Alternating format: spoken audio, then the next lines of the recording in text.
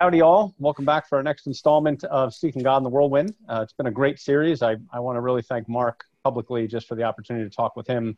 Mark, I know we try to do a lot of Q&A, trying to learn from the people we're talking to, but I learned a lot from you just in the way you shape things and frame things, and it's been a good experience. We look forward to a couple more. We've got an esteemed colleague here today. We'll introduce in just a second. We've got at least two more, Mark. Is that where we're at? We will be able to run out the month. Okay.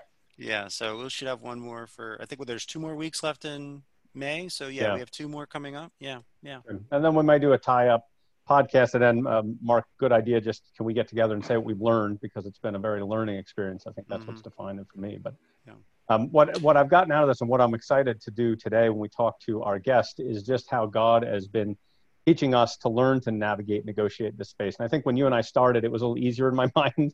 We're going to negotiate between some of these difficulties. We can call it secularism, or we can come up. But I'm realizing the navigation is far more in my heart. That I've got to navigate between my own tendencies to seek after idols that make me happier than seeking after Christ, who is my identity. And I really appreciate all our guests, and of course our guest today, a colleague of mine at Lancaster Bible College. I'm very honored to call colleague. We've been working together for several years. Ling Dintz, who teaches in the social work department, Dr. Ling Dintz, now that she's defended successfully her dissertation, has come to us several years ago, and along with 2 other professors, Kurt Miller and Mary Yeager, they hold together the social work department at our college. And I want to say to you, Ling, before we begin, that you've been a great encouragement to me, not only because you're very thoughtful and you challenge me very deeply, but you're such a winsome person. You've got those of you that know Ling, and I don't have to say anybody out here knows her.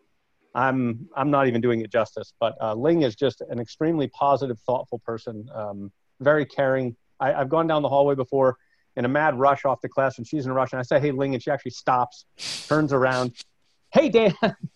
Always intentional about checking in, and it's been a big encouragement to me. So welcome, Ling. We're really glad to have you. Thank you, Dan. If we could begin, and I know some people listening to this already know you because your name will draw those that do know you, but for those that don't, maybe you can introduce yourself. Not only does Ling teach in the social work department, but she does work for us at the college on things like suffering. She teaches with Joe Kim in the Bible department on a theology of suffering class. That Ling's story, your story, is a very impressive story of God's grace and love in your life, where you've come out of and where he drew you. Maybe you could just give us some of your background so that we can contextualize it. Sure, absolutely. I share it often that I grew up in government housing projects in Hong Kong with very horrible living conditions. You will see drug dealers, gangster, and the life we lived in Hong Kong was really horrible. There was about, I think, 100 square foot for about 9 of us living in the same apartment. And somehow we survived. But you lived in very close quarters with all my neighbors, and you can hear drunk dad beating families and all kinds of difficult circumstances that people living in extreme poverty would experience. I even remember one time, one of the most traumatic childhood experiences that after that drunk dad passed out, I remember hearing my neighbor friend crying, and I sneak over and took a look, and I saw that she was tied up, and the dad was, kind of fell into a stupor after his rampage, and I stuck in the apartment and untied her. And I mean, it was a regular occurrence in terms of living under stress. And my parents were themselves, they were illiterate, didn't have any specialized skills, and worked really under immeasurable amount of stress to provide for 6 children. And we lived with my grandmother, and they weren't home. So we ended up taking care of ourselves a lot. Maybe we didn't take care of ourselves. I'm not sure what we did, but I remember taking care of my 3-year-old sister. I was 5 years old, and I was a mother even at that age already. I still find it is amazing, God's grace, that I boil noodles in a hot pot, making ramen noodle when I was 5 years old, standing on a rickety chair, but never burn myself or somehow never burn down the apartment. Starting a fire at 5-year-old propane stove. So that was kind of some of the upbringing that I had.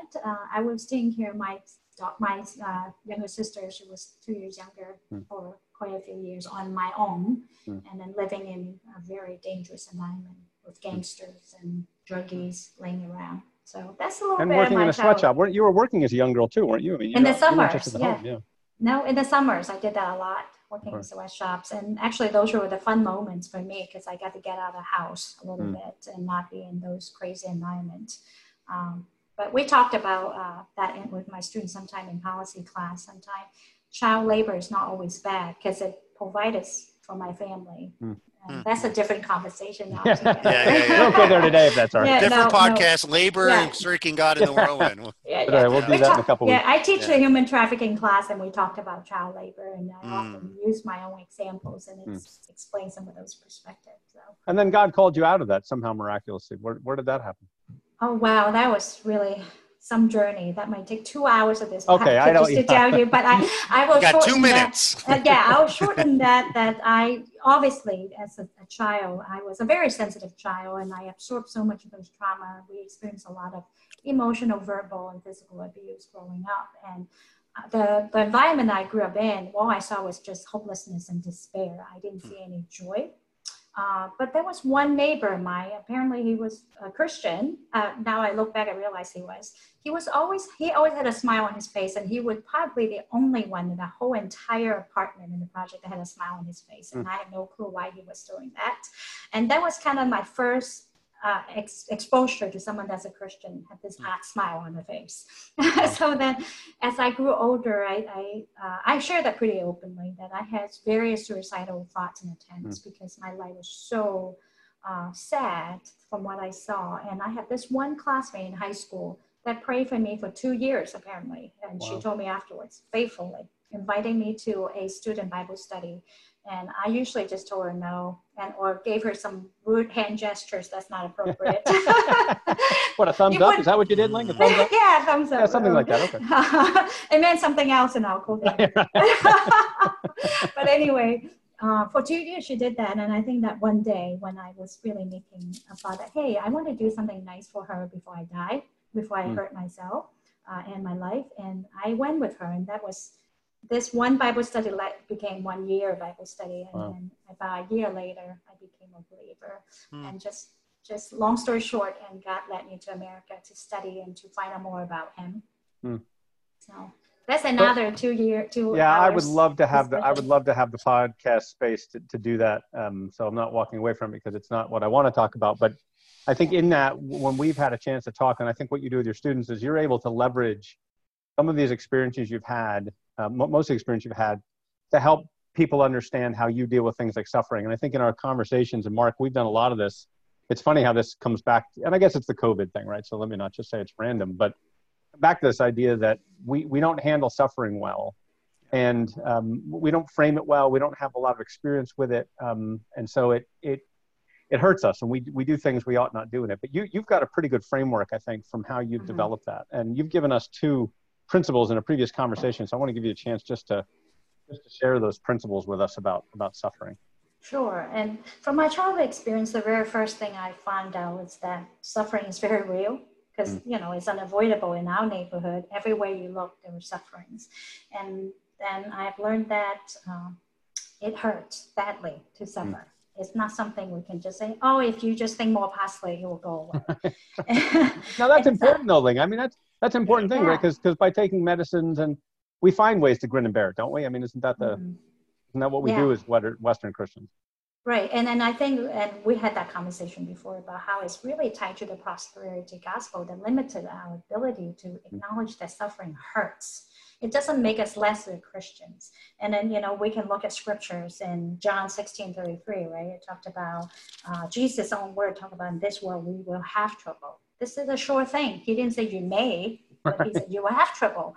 And in 1 Peter 4:12, Peter said, dear friends, do not be surprised at the fiery ordeal that we'll experience. It's nothing surprising. This is real. And what I have learned, though, from those suffering, once I became a Christian, those suffering didn't just poof, went away. I still have such a long journey of healing from my childhood trauma. And in Spectra by research, they study called ACE study, Adverse Childhood Experiences. I don't know if you heard of that study. No. And it just projected a child with major trauma, we will have a higher risk of health issues as an adult because your body and your mental health, all that are influenced by that. So I still have a whole long journey to process those pain and suffering despite the fact that I became a Christian. So that's the very first thing that I've learned. And people have a lot of misconceptions about, especially if you adhere to the prosperity gospel. Once you become a Christian, those things don't go away. But that's a big but, right? God provided a way for you to do that. And I kept looking.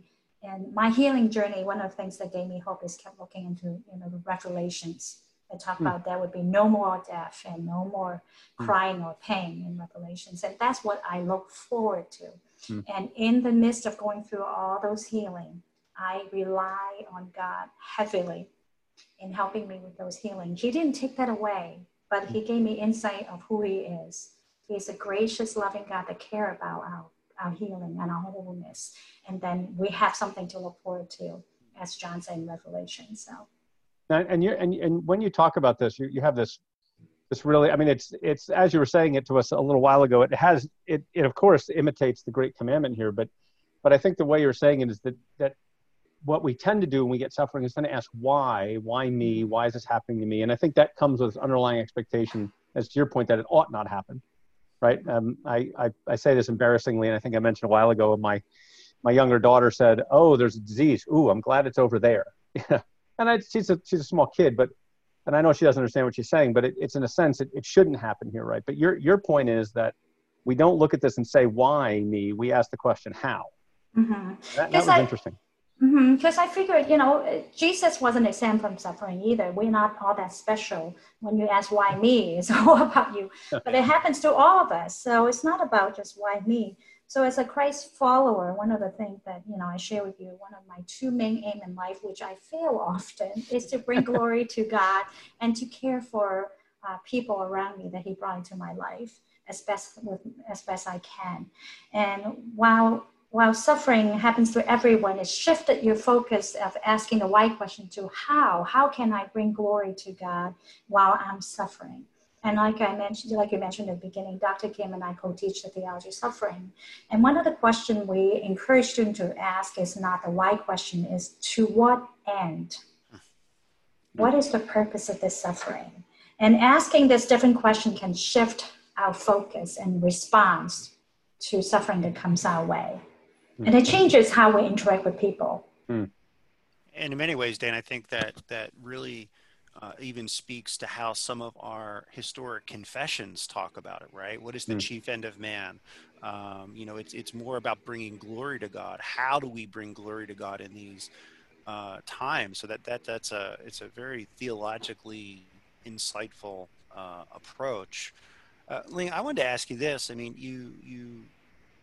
we spoke last week with some missionaries in Ecuador, and they were explaining how some of the people in Ecuador, particularly the people who live at the dumps, wrestle with this. And for some people, suffering becomes a means of, well, God must not exist, or God doesn't care about me. I'd be curious to ask you, in your coming to faith, one, how did the culture that you were living in talk about suffering, and then how did your regeneration and all kind of recalibrate that? I think in the Christian culture, without the Christian in a Chinese culture without the Christian context, it's very fatalistic. Life just horrible, and that's part of life. You just accept it, and if something could happen, you got lucky. That's about it. But into a Christian perspective, then that would be different, because God's character doesn't change just because our circumstances is horrible. He stayed the same God. He's still sovereign. And we can't look at the world based on just this one slice of this world. We look at it through the meta narrative. This is the brokenness of this world, but there's something else after that. That's redemption. Is to come, Jesus coming back. Those are the meta narratives that we can't ignore. So when we say suffering means in this world means God doesn't exist, you're only looking at part of the story. That's not the whole story. So you didn't read the finished part yet. The highlights still to come. So don't close the chapter yet. So that's how I look at it. That's a good point, Ling, and that's maybe a great point. Yeah. We've talked about this a little as well. But that meta narrative, and that's something that strikes me that we have not done a good job of. We're not aware of how many meta narratives are affecting us. And I know it's not just And there are, in my discipline, Mark and I discipline, there's a lot of meta-narratives built into the way history is done and the way that it's fun to unpack those. But then there's meta-narratives I've actually bought into that I don't even know I've bought into. And it comes out when something bad goes on. And I go, oh yeah, what's wrong, God? Why have you screwed up? And I guess what I don't realize sometimes is I'm actually got the wrong meta-narrative. Got the wrong story. You just kind of didn't finish your story yet. You're in the middle. You're in the middle of the chapter. You didn't read the last chapter. Yeah, the good part is coming, Dan. Yeah. But that's helpful. And speak to us a minute in your profession, because this is not only a challenge personally, right? This is a challenge professionally, because in all of our fields, we come to these really, and I find it took me a while in graduate school, Mark. I haven't talked much about you about this, but in graduate school, I realized that most of what was being done as history was just the confirmation of a story that everyone else apparently believed, but no one talked about the story. But you've done this, right? You've got to deal with theories in social work and meta-narratives. How do you see them? How do you know that they're there? How do you keep on guard so that you're not taken away by them? Maybe one way to frame this is, how do you operate as a Christian social worker? Yeah. With all these narratives coming at you. I think it's very important to remember that God gave us a critical mind, and that we need to use our mind carefully. And like you said, Dan, even we know how to talk the Christian talk, but sometimes we forget our meta-narrative influenced by the world thoughts. And so we don't, and I think one of the biggest drawback of being busy is that we don't have time to stop and contemplate and think and deconstruct thoughts that comes our way. And I'm sure you heard of, hurting people hurt people. Part of the reason hurting people hurt people is because they don't stop and think about what's hurting them. So then your behavior reflects what's hurting you. And in terms of answering your question about all those different theories in social work, oftentimes very secular, in a sense, humanistic view and conflict theory, all those things oftentimes are written by theorists that are not Christian or downright atheist. And yet, oftentimes, people in our profession, social work, just absorb those values from people that wrote those values and practice out that value without shining it under the biblical light. And one of the basic things I always tell the student, humanists believe that we have good in nature and we have all the resources within us to solve problems. And that's why the world spin out of control so quickly with COVID, I think, is because we think we have all the resources to address problem within us because we have all this good stuff within us. But the truth is we don't. We are helpless without God. And so what do you do with that disharmony of what you understood to be true is that we should be capable of solving all this problem on our own because we have resources within us versus the understanding that we are sinful people that need Jesus. So I think that caused a lot of disharmony. And as a practitioner, I think as a Christian practitioner specifically, I really need to stop and think, what are the values that's been told to me by my professions? And how is that different from what the Bible said? And need to sit down and really, break it down. And I do that with my student in our, what we call our human behavior and environment class, that we break down all the theories. And then one of the final paper they always drag is to compare, to look at those theories and look at it from a biblical standpoint. How do you see biblical truth in those theories? If they are not, what are some of the things that you see is contradictory to the Bible? So I think a thoughtful life is very important as a practitioner, as a Christian practitioner. I think what you bring up here too is just being on our toes and attentive, not scared. Those of you that know Ling will know that the size, you're not an overly tall person. Just there's no fear in you. And I think when you tackle these really powerful ideas, you can be scared of them, but I think you come at it with just not afraid of them, not afraid to tackle them, not afraid to question them, not afraid to ask why. Courage in there to do that, right? Because we have to then find out we might be wrong in the way we've done it. And I find out I'm often wrong, but please don't tell my husband I told you that. We'll edit that part out. Yeah. I'm going to edit that part out. I'll flip there. Yeah. I think if we are not thoughtful, we so easily being influenced by this world, because the world has a pattern of thoughts that they would tell us.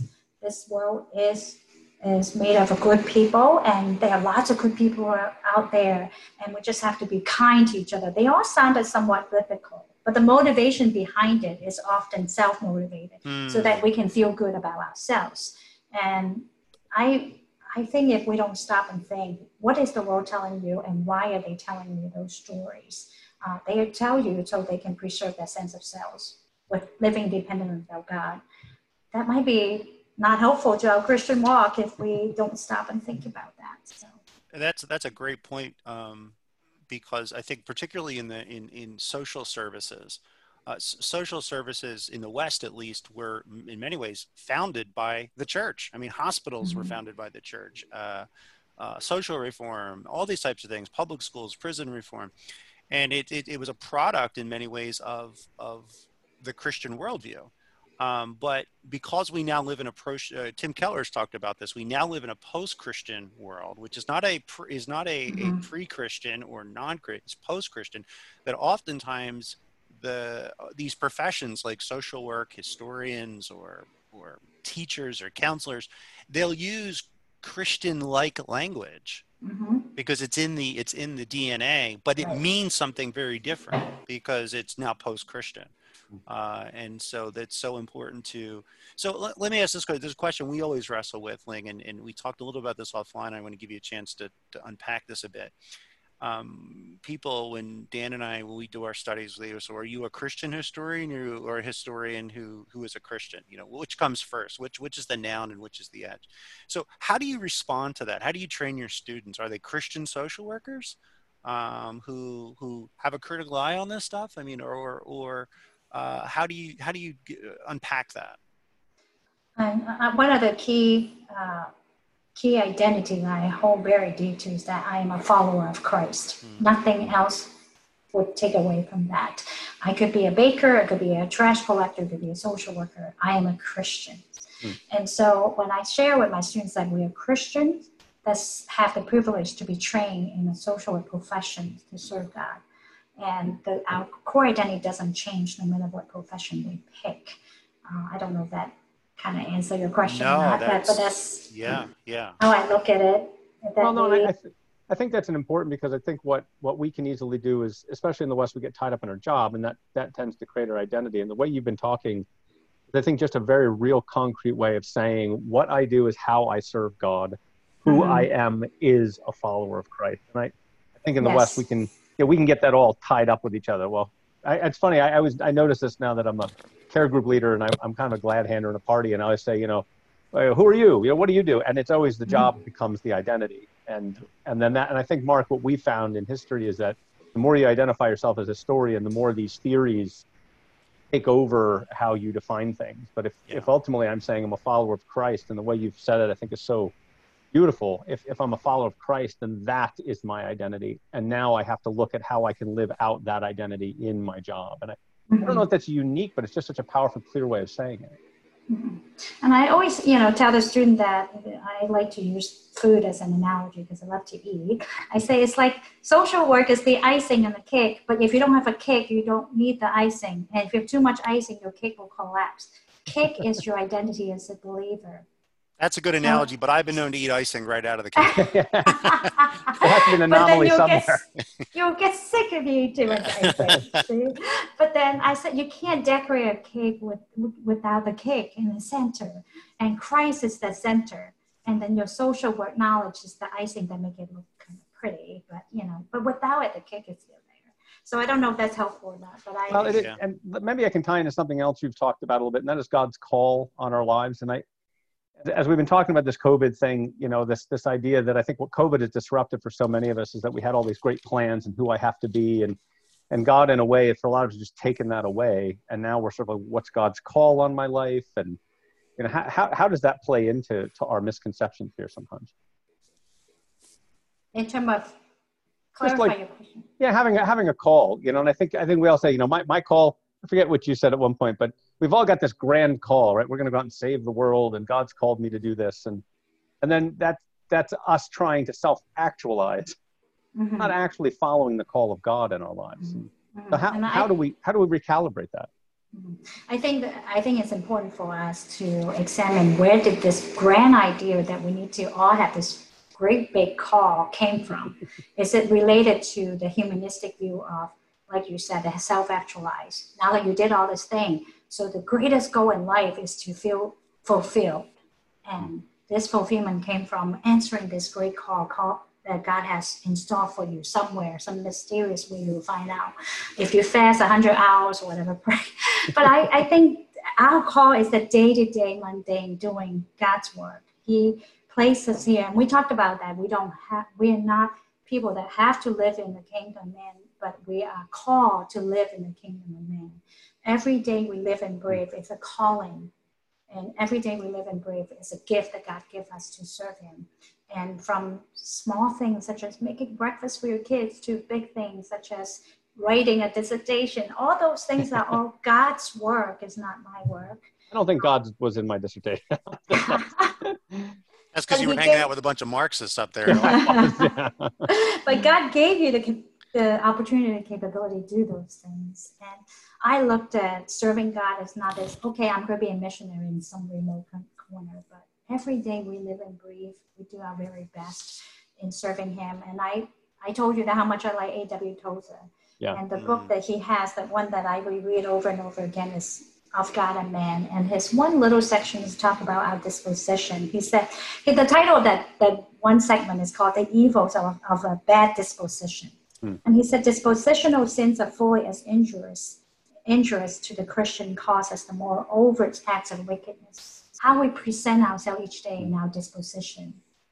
It can be just as honoring or can be as destructive as some wicked sins we have. So, I mean, I apply this in the same principles that little things we do is just as significant as some big call that God has in mind for us in serving him and presenting who he is.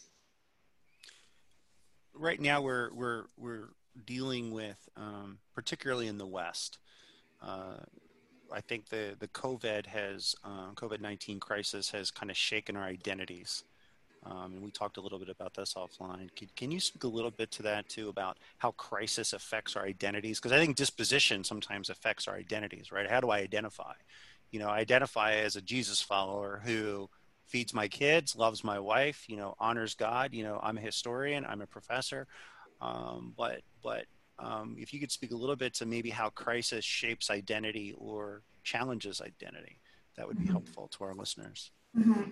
I think I use the analogy that God created us in such a unique way. When we face any kind of danger and crisis, that will release certain certain hormones, such as epinephrine, to sharpen our focus to help us run away from danger. And when crises occur in a Christian sense, that I think is the same way, that it will really challenge our sense of self and our identity. And this crisis will sharpen our focus and spiritual focus of who we belong to and what kingdom you belong to. It makes you think of existential questions, so to speak.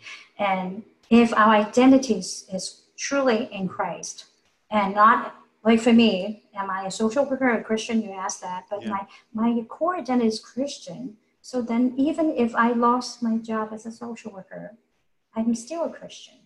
That identity doesn't change. I'm still firmly planted in who I am in Christ and his kingdom. That's so nice. That's helpful. Yeah, and you said it one way, like, when hardship comes, I don't know if what you meant was it reveals who you are.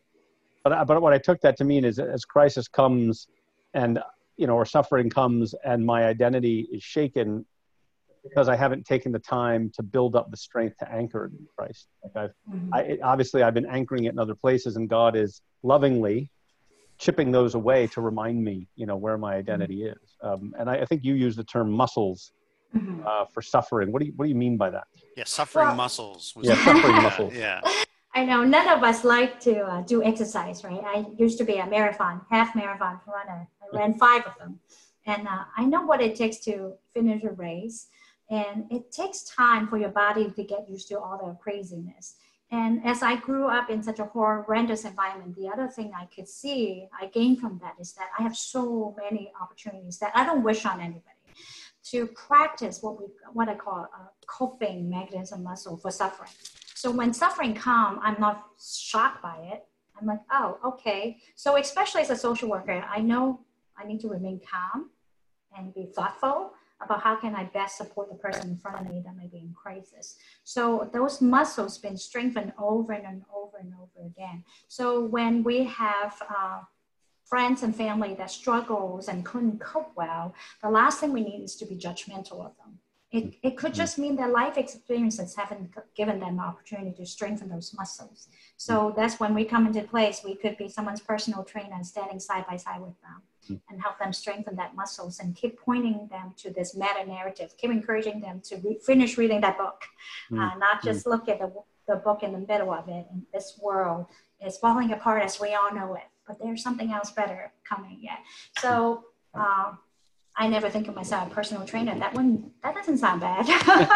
I'm not that fit, but anyway. Well, this is a question I have too. So, I am very American. I mean, I grew up in Philly. The Declaration of Independence was literally written in my backyard.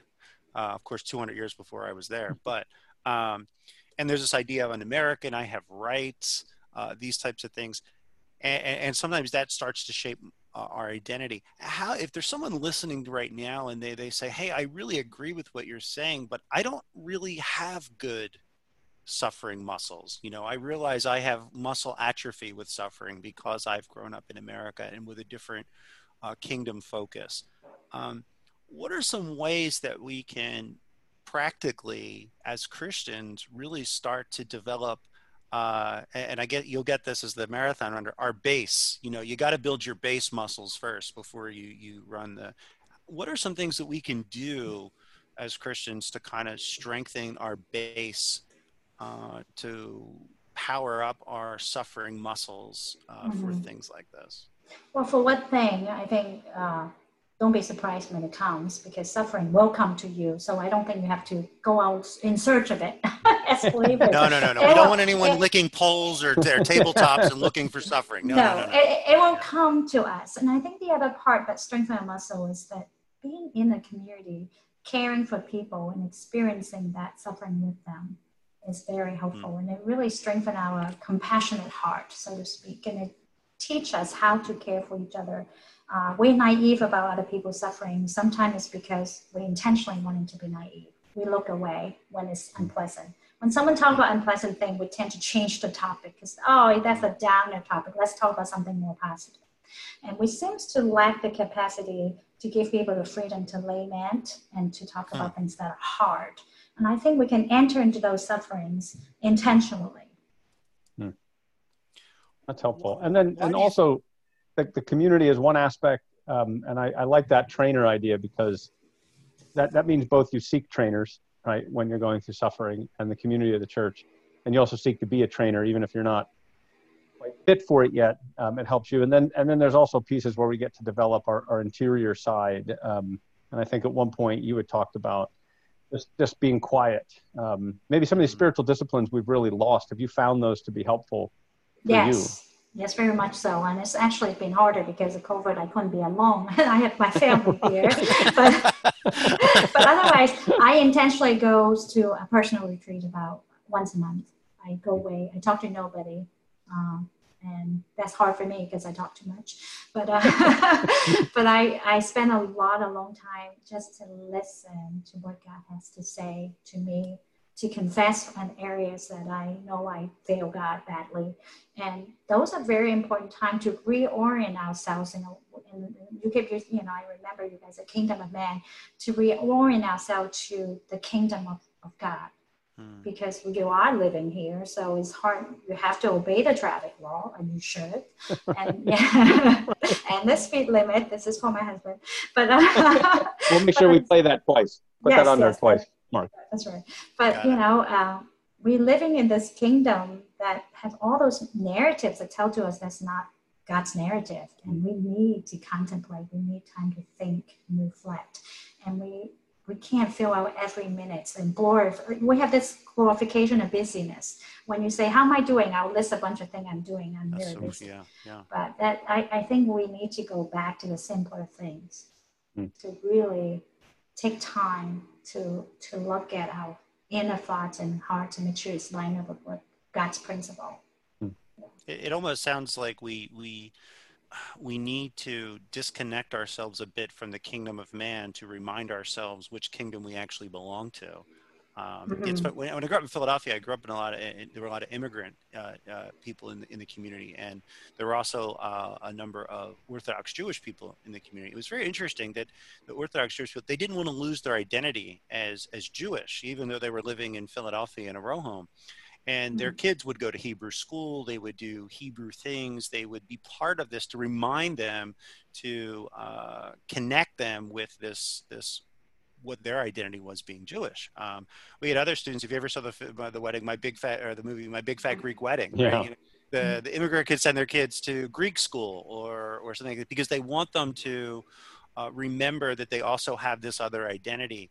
And it sounds, from what I'm hearing, is that maybe in some ways we need to be better at disconnecting from the kingdom of man, and whether it's going on a silent retreat or some of these other things, to recalibrate and reconnect with where our citizenship actually belongs. Is that a fair analogy? Well, I don't know if I use the word disconnect. Maybe disconnect contemporary. I mean, for temporary. That's what I meant. That's what I meant. Yeah. Yeah, because I was afraid of people saying this is weird. We're Christians and this is not our world, you know. So I was very nervous about the word disconnect. We want to live in this world so we can show other people how we can be different. So the last thing we want is to isolate ourselves. But I think we need to reorient ourselves. I think that's the word I would use, reorient ourselves of who we are. It seems like we're coming back to the theme identity a lot. Do we know our identity? Do we get lost in our identity? And the crisis revealing us that is our identity off. If we are very panicky and fearful, and I mean, there are things from the COVID-19 caused major pain in people's life, financial losses and all that. I'm not denying any of that. But I think if we live in a state of panic and fear, we might need to rethink, where's our identity? Where's our treasured lives? And what citizenship are we clinging on to closely? So what you've had experience with this in a very tangible way, because the way Mark is talking about, you know, and I grew up in New York, so the Hasidics had their own way of doing this, but you've come out of a culture that identified, you've moved into this one, and not only is it just American Chinese, but it's Western Eastern, right? I mean, it's a big transition, and you've made that transition. But you think you've said things like, "But I don't want to not be part of America," right? Because you are part of America. At the same time, you need to know who you are and where you've come from. So you've already navigated this in a very tangible way. What have you learned from navigating that would help us navigate our dual citizenship? And I think we talked about in our other conversations that I use the word acculturation. I don't do assimilation. Assimilations that you become entirely their citizens, embrace all the value of their citizenship. So I certainly don't want to embrace all the values of secular view, because they are not consistent with the Bible. On the other hand, isolation, which is what I was saying to Mark. I don't want to isolate because that will make us look like we don't belong. And we set apart or better than the other people. So what I did come to the conclusion that made sense for me is called acculturation. I take best of both culture and embrace both and navigate in both worlds, and so that I can make sense in both worlds. So that is what I come to as a person.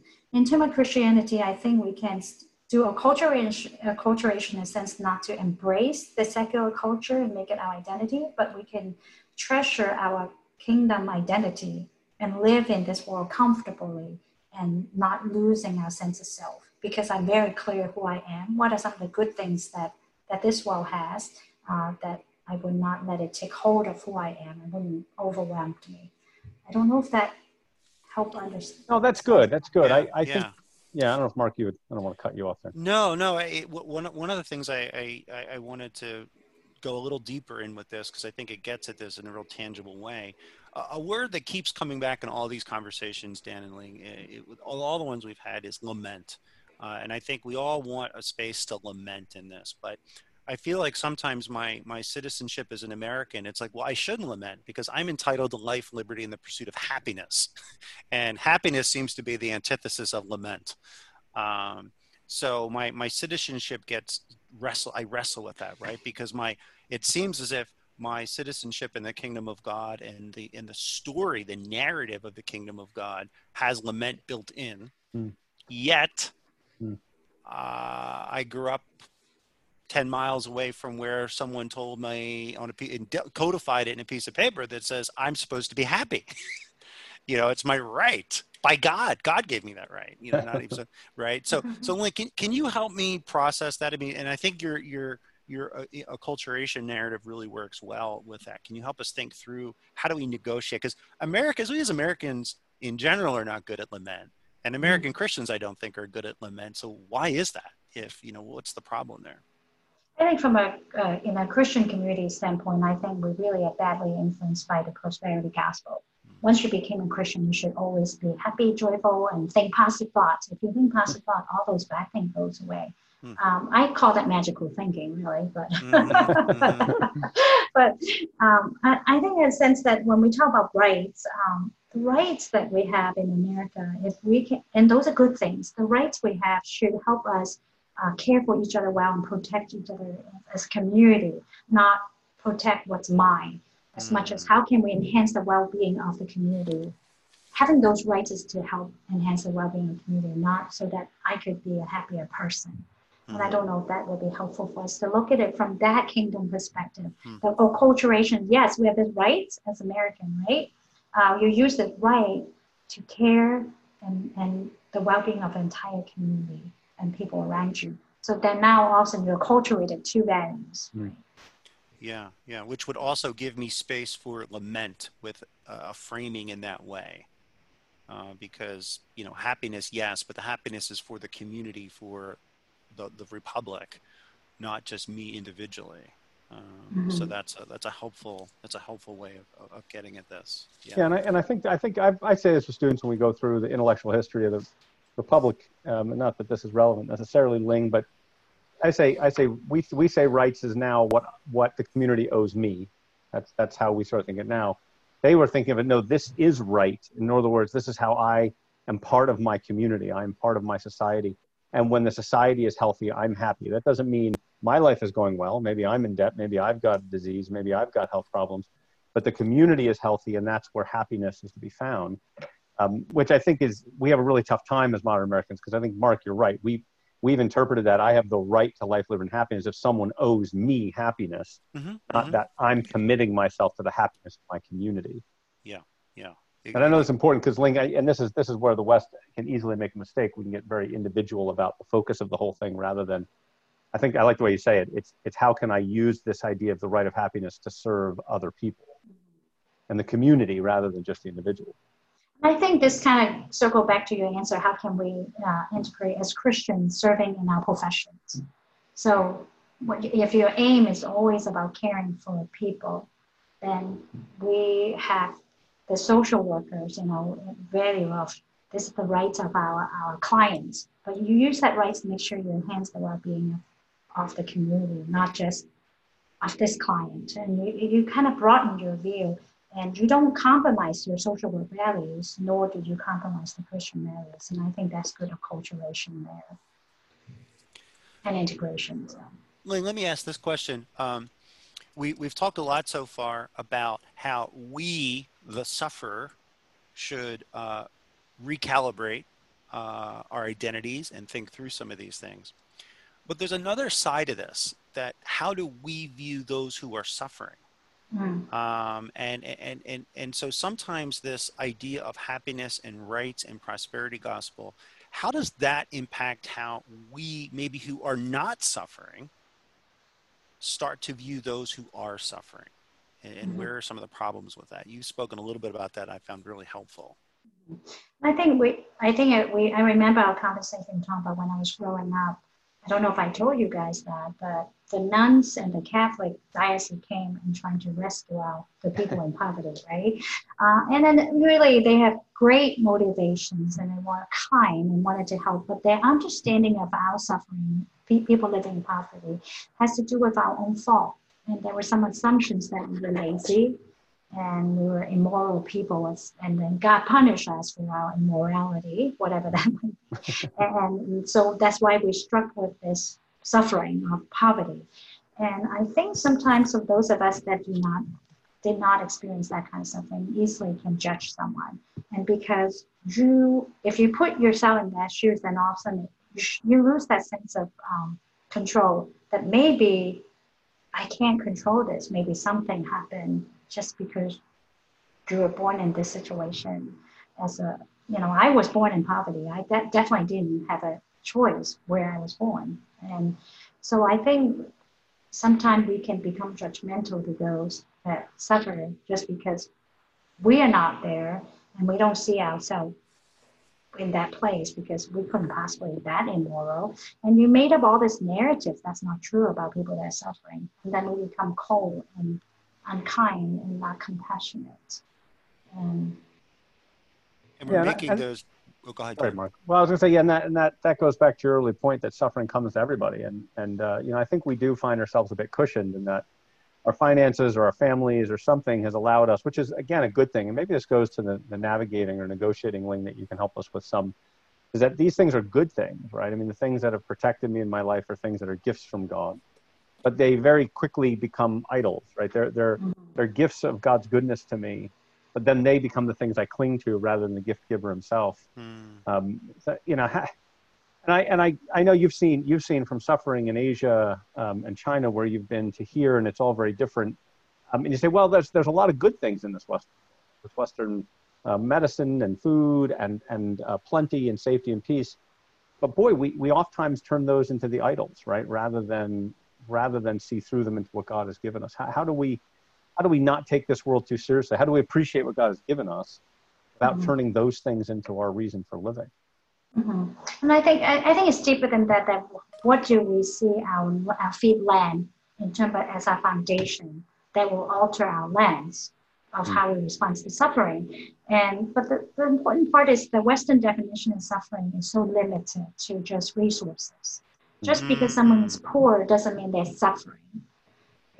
From what I've learned in my culture, and I said that to people all the time. I said I didn't mind being poor growing up. It really, that in itself didn't cause the suffering. The suffering that came from that, I was not aware that I was loved. Nobody was spending time telling me as a child that I'm special and I'm loved, and I was busy caring for my own sister. And working hard never bothered me. It's the fact that the narrative of that I was not loved was more hurtful. So I think we need to expand our understanding what the definition of suffering is. It's not just physical. Someone could have all the resources, but relationally and spiritually and all the other areas could be very poor and suffering. So I think that's part of it, is that the Western limitations and definition of suffering that affected how you respond to suffering. What's very fascinating about that too is if I'm with a missions organization and I'm trying to help a 5-year-old Ling, my Western lens says, well, she needs more stuff, right? She needs more resources. So I'm going to get her an education. I'm going to get her a better place to live. I'm going to get her this. I'm going to get her that. And I address her material poverty, but I've not addressed, and I wrote this down, her love poverty. Her emotional poverty, her spiritual poverty.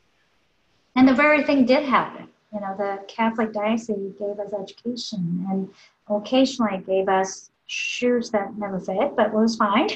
And one of the scary stories that I always tell people, I said that they gave us a Christmas party, the Catholic Church. And I'm not bashing the Catholic Church personally. Yeah, sure. It was just the organization that came to help us. But they gave us the first thing that was wrong was that they gave us a Chinese Santa. I know Santa should not be Chinese, and it was skinny. He was a skinny Santa. I knew there was something wrong, but he carried a little bag with presents, and all those kids in the projects never gotten a gift. We were so excited, and it was Christmas, and we all got this bar of chocolate. But in our culture, you can't open a present in front of people to give it to you. You have to wait till we get home. So we were all desperate, waiting until the program ends, and we ran home and opened it. And the chocolate has worms in it. It was old chocolate that was hidden in some warehouse for years and years, for expired. Some business people do. Here, this is free chocolate. So for me, I would rather never receive that chocolate. It was so insulting and hurtful. And so obviously I'm still terrified of skinny Chinese Santa Claus. But with chocolate, with worms. With chocolate. Yeah. Beware. Yeah. That's the new parable. Beware the skinny Santa. Yeah. Yes. Bearing chocolate. Probably World War II surplus leftover chocolate. I don't know had over what there. it was. It was terrible. But I'm just saying that it's that lack of dignity they gave us, even though they gave us material things, so to speak, and education, and they would punish us because their assumptions that our family were immoral and all those things. And the way they treated us left a scar that was more hurtful than I wish they never gave us anything.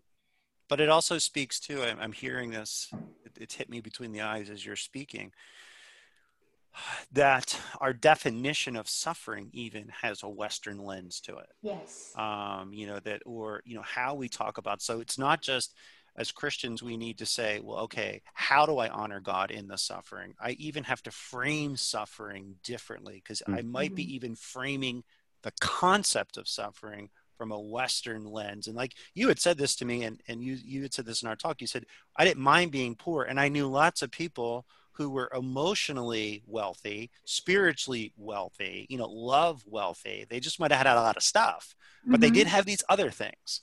And so that's and really it's only the gospel that attempts to that address all of that at one time, right? I mean, no other worldview, whether it's Marxism or capitalism, can address all of that poverty. And it's always coming back to the kingdom view. What is most important in our lives is not being rich and wealthy and happy, but it's to be right with God and to bring Him glory. And it's easy for us to say that, but in practice it's really, really challenging. But if we can frame suffering the right way, we can be a compassionate carer. But at the same time, when we suffer, we look at the lens, oh, I'm suffering right now financially, but relationally, I'm still in a good place. I have a great support system. I have God in my life that give me this gift that no one else can give. I know He wouldn't give me chocolate with worms. I can. Right. So. Does that go to Ling to when we talk about being a Christian social worker or a Christian who does social work, that seeking out to address people's actual poverty is what defines us, whether we're in a business as a Christian, whether we're in the pulpit as a Christian, whether we're a mom as a Christian, whatever our job is. It seems to me that's the one unifying factor, that we know what human beings need is the gospel. We seek ways to bring that. Is that how we keep our identity firm? Yes, absolutely. Because everywhere that I see, it goes back to the little thing and the big things. I see that every person God brought into my life has a purpose. And either that person strengthened me or I strengthened that person. And every person has needs. They might be very well off, have fancy car and all those things. That every person has a needs that needs to be met through God. And sometimes without awareness, God brought this person into my path, and I'm the instrument of that person, pointing them back to God. I don't meet that need, but I point them back to God to meet that need. And that need could be, if we change the definition of suffering, then that person could be suffering, and that's why God brought this person into my life. And those are the little things that I can do to make a difference. Dan, it's not that you were suffering, Dan, but when you walk by me, I make sure I pause and say hi, is because I want to make sure that moment that God brought you into my path, that it's not because you need something and you need care. If you do, I want to make sure I'm encouraging to you that time. Well, with that in mind, I will probably be wandering past the second floor more often now. So just know you brought this upon yourself. And I think it was the neat thing is that I recently just got an email from the students that everybody seemed baskets with me. I don't know if you see me walking around with a snack basket. It's for the students. Yeah. And then this one time before class, I had to run to the bathroom and I left the snack basket by the bathroom. And then I walked in and saw a student, said hi. And then I said, how are you? She said, I'm okay. So I gave her, hey, have a snack. And she looked happy and got a snack. And then she told me later that I would never forget. She's graduated this year. She said, I never forget that one day I was in a CFAC bathroom praying that God would give me lunch. And I didn't have lunch. And she didn't tell me that she didn't have lunch. And then you have a snack from the basket and you let me take them. So those are the little things that excite me so much, and not the big things. at that very moment, that person was brought into my path, and she wasn't in my class. I happened to walk by her. And I want to make sure that her needs are met. At that moment, it was physical needs. But. Go ahead, Mark. No. Yeah, there's an interesting point I think about as we educate our students at LBC Capital. Is that we're trying to inculcate in them and draw in them discipleship and a Christian outlook, and then after that, we figure out where that gets channeled, whether it's in business, whether it's in social work, whether it's in education, whether it's in ministry, right? And one of the things I've learned from Tim Keller is that I think there are people who may be called to help people with material poverty. Maybe that's business, right? And so a Christian who's channeled into business realizes I'm not going to solve all the poverty problems merely by microloans in business. There are other types of poverty that the gospel needs to answer to bring that. But what it does is it gives us a sort of a winsome posture. But there's also a sense of if I am a teacher, I realize people have a certain sense of poverty or that I can meet or I can address. But it really helps me refocus how I start to think about how I'm even working with our students, right? I'm training them and helping them, one, to nurture their relationship with Christ, because that's going to focus everything else out.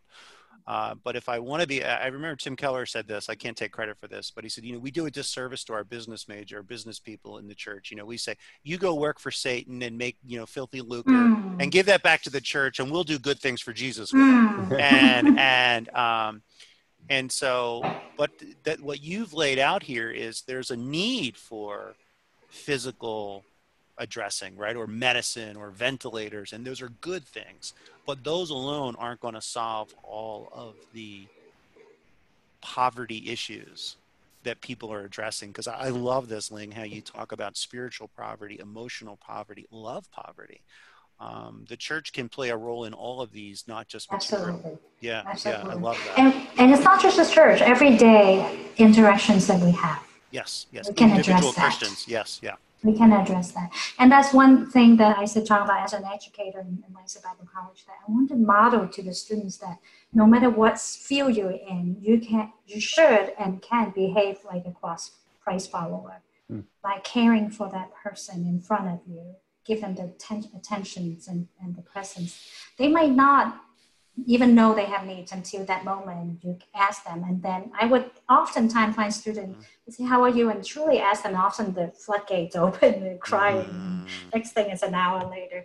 But, but yeah, and I try very hard. I don't always do that well in the classroom to model that, caring about the students and their families. I would say, how can I pray for you or your family?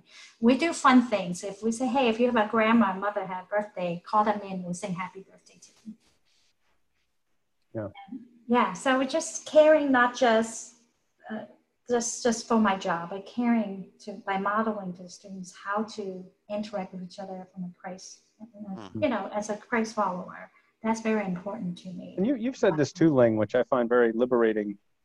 Hence the word, but you say, and I think you're right that this modern young culture has got the idea they've got to, if you're really going to love someone, you're going to solve all the problems, right? And you said something along the lines that freedom is recognizing that you're not going to solve all the problems. That's not what you're here to do. And you even said it in your previous statement. You said, I'm not here to fill your needs. I'm here to point you to the one that fills those needs. And that you used the word freedom, which I found an interesting use of the phrase. How was that freedom? Well, because it's not my responsibility to fix so-and-so's problem. It's not my. So in order to be successful in our world, I say, did you accomplish all the things in the treatment plan? So it's this goal-oriented thing. And it's go back to the same point I kept saying, God placed this person in my life for little things, such as caring for them at the very moment. Then I'm very successful in that sense, if you really want to use the word success. And it's very freeing that I don't have this. That doesn't mean I should do things apart. I do it with the best of my ability, and I learn as much as I could about my field so I can give the best care.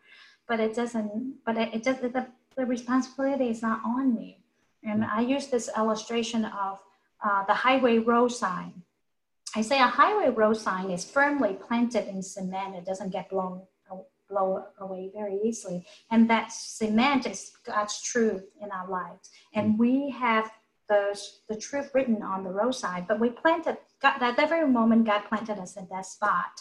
We must not travel with the person. We stay in that spot. So every car that comes by, they have to make the decision if they want to go east or west. It's not my place to tell them where they go, but I have God's truth firmly planted, hopefully on my side, that point them in going the right direction. But that decision has to be on them, and God's and Holy Spirit's job in guiding them, not my job. So that's freeing in a sense that I have very little task to do, and I don't have to take on the whole responsibility of fixing something. And that's very, very un-American. I mean, that's right. And what I'm going to say is this: that when it's maybe this just shows I'm missing baseball, but if you notice how Americans watch sports, even we look for the home run. We look for the quarterback getting sacked. We look for the big play. In fact, most American sports, what they do to increase viewership is to increase offense. Right? We don't like defense. We don't. That's why we don't watch soccer. It's 0-0. We're not watching 0-0. We want the home run. We want this. But maybe that's why I like soccer. Yeah, I'm right. But and everyone else in the world. But what you're talking about, though, is to really value, if I use the baseball analogy, the second baseman who does the little things well and is a stable force all the way. Sometimes the best home run hitters, they might only hit the ball not even a third of the time they're up. Yeah. It's the person. It's the Derek Jeters of the world that keep baseball. Yeah, exactly. Yeah. You're Derek Jeterling. Yeah, that's. I don't know who that is. It's good. You're cooler than he is. Let's just put it that way. It's good. He's pretty darn cool. I would like to say that to challenge all of us to think, what is my definition of success? And what's your definition of worldly success, and what's your definition of spiritual success, so to speak? I don't even know that should be such a word to go together. Right. And sometimes we use that word to describe our capability. Then again, we're pointing it away from God's glory. We keep pointing it back to our own glory. Oh, I'm successful because I had 5 people pray and accepted Jesus. That's the American definition. Yes, in the church. Yes.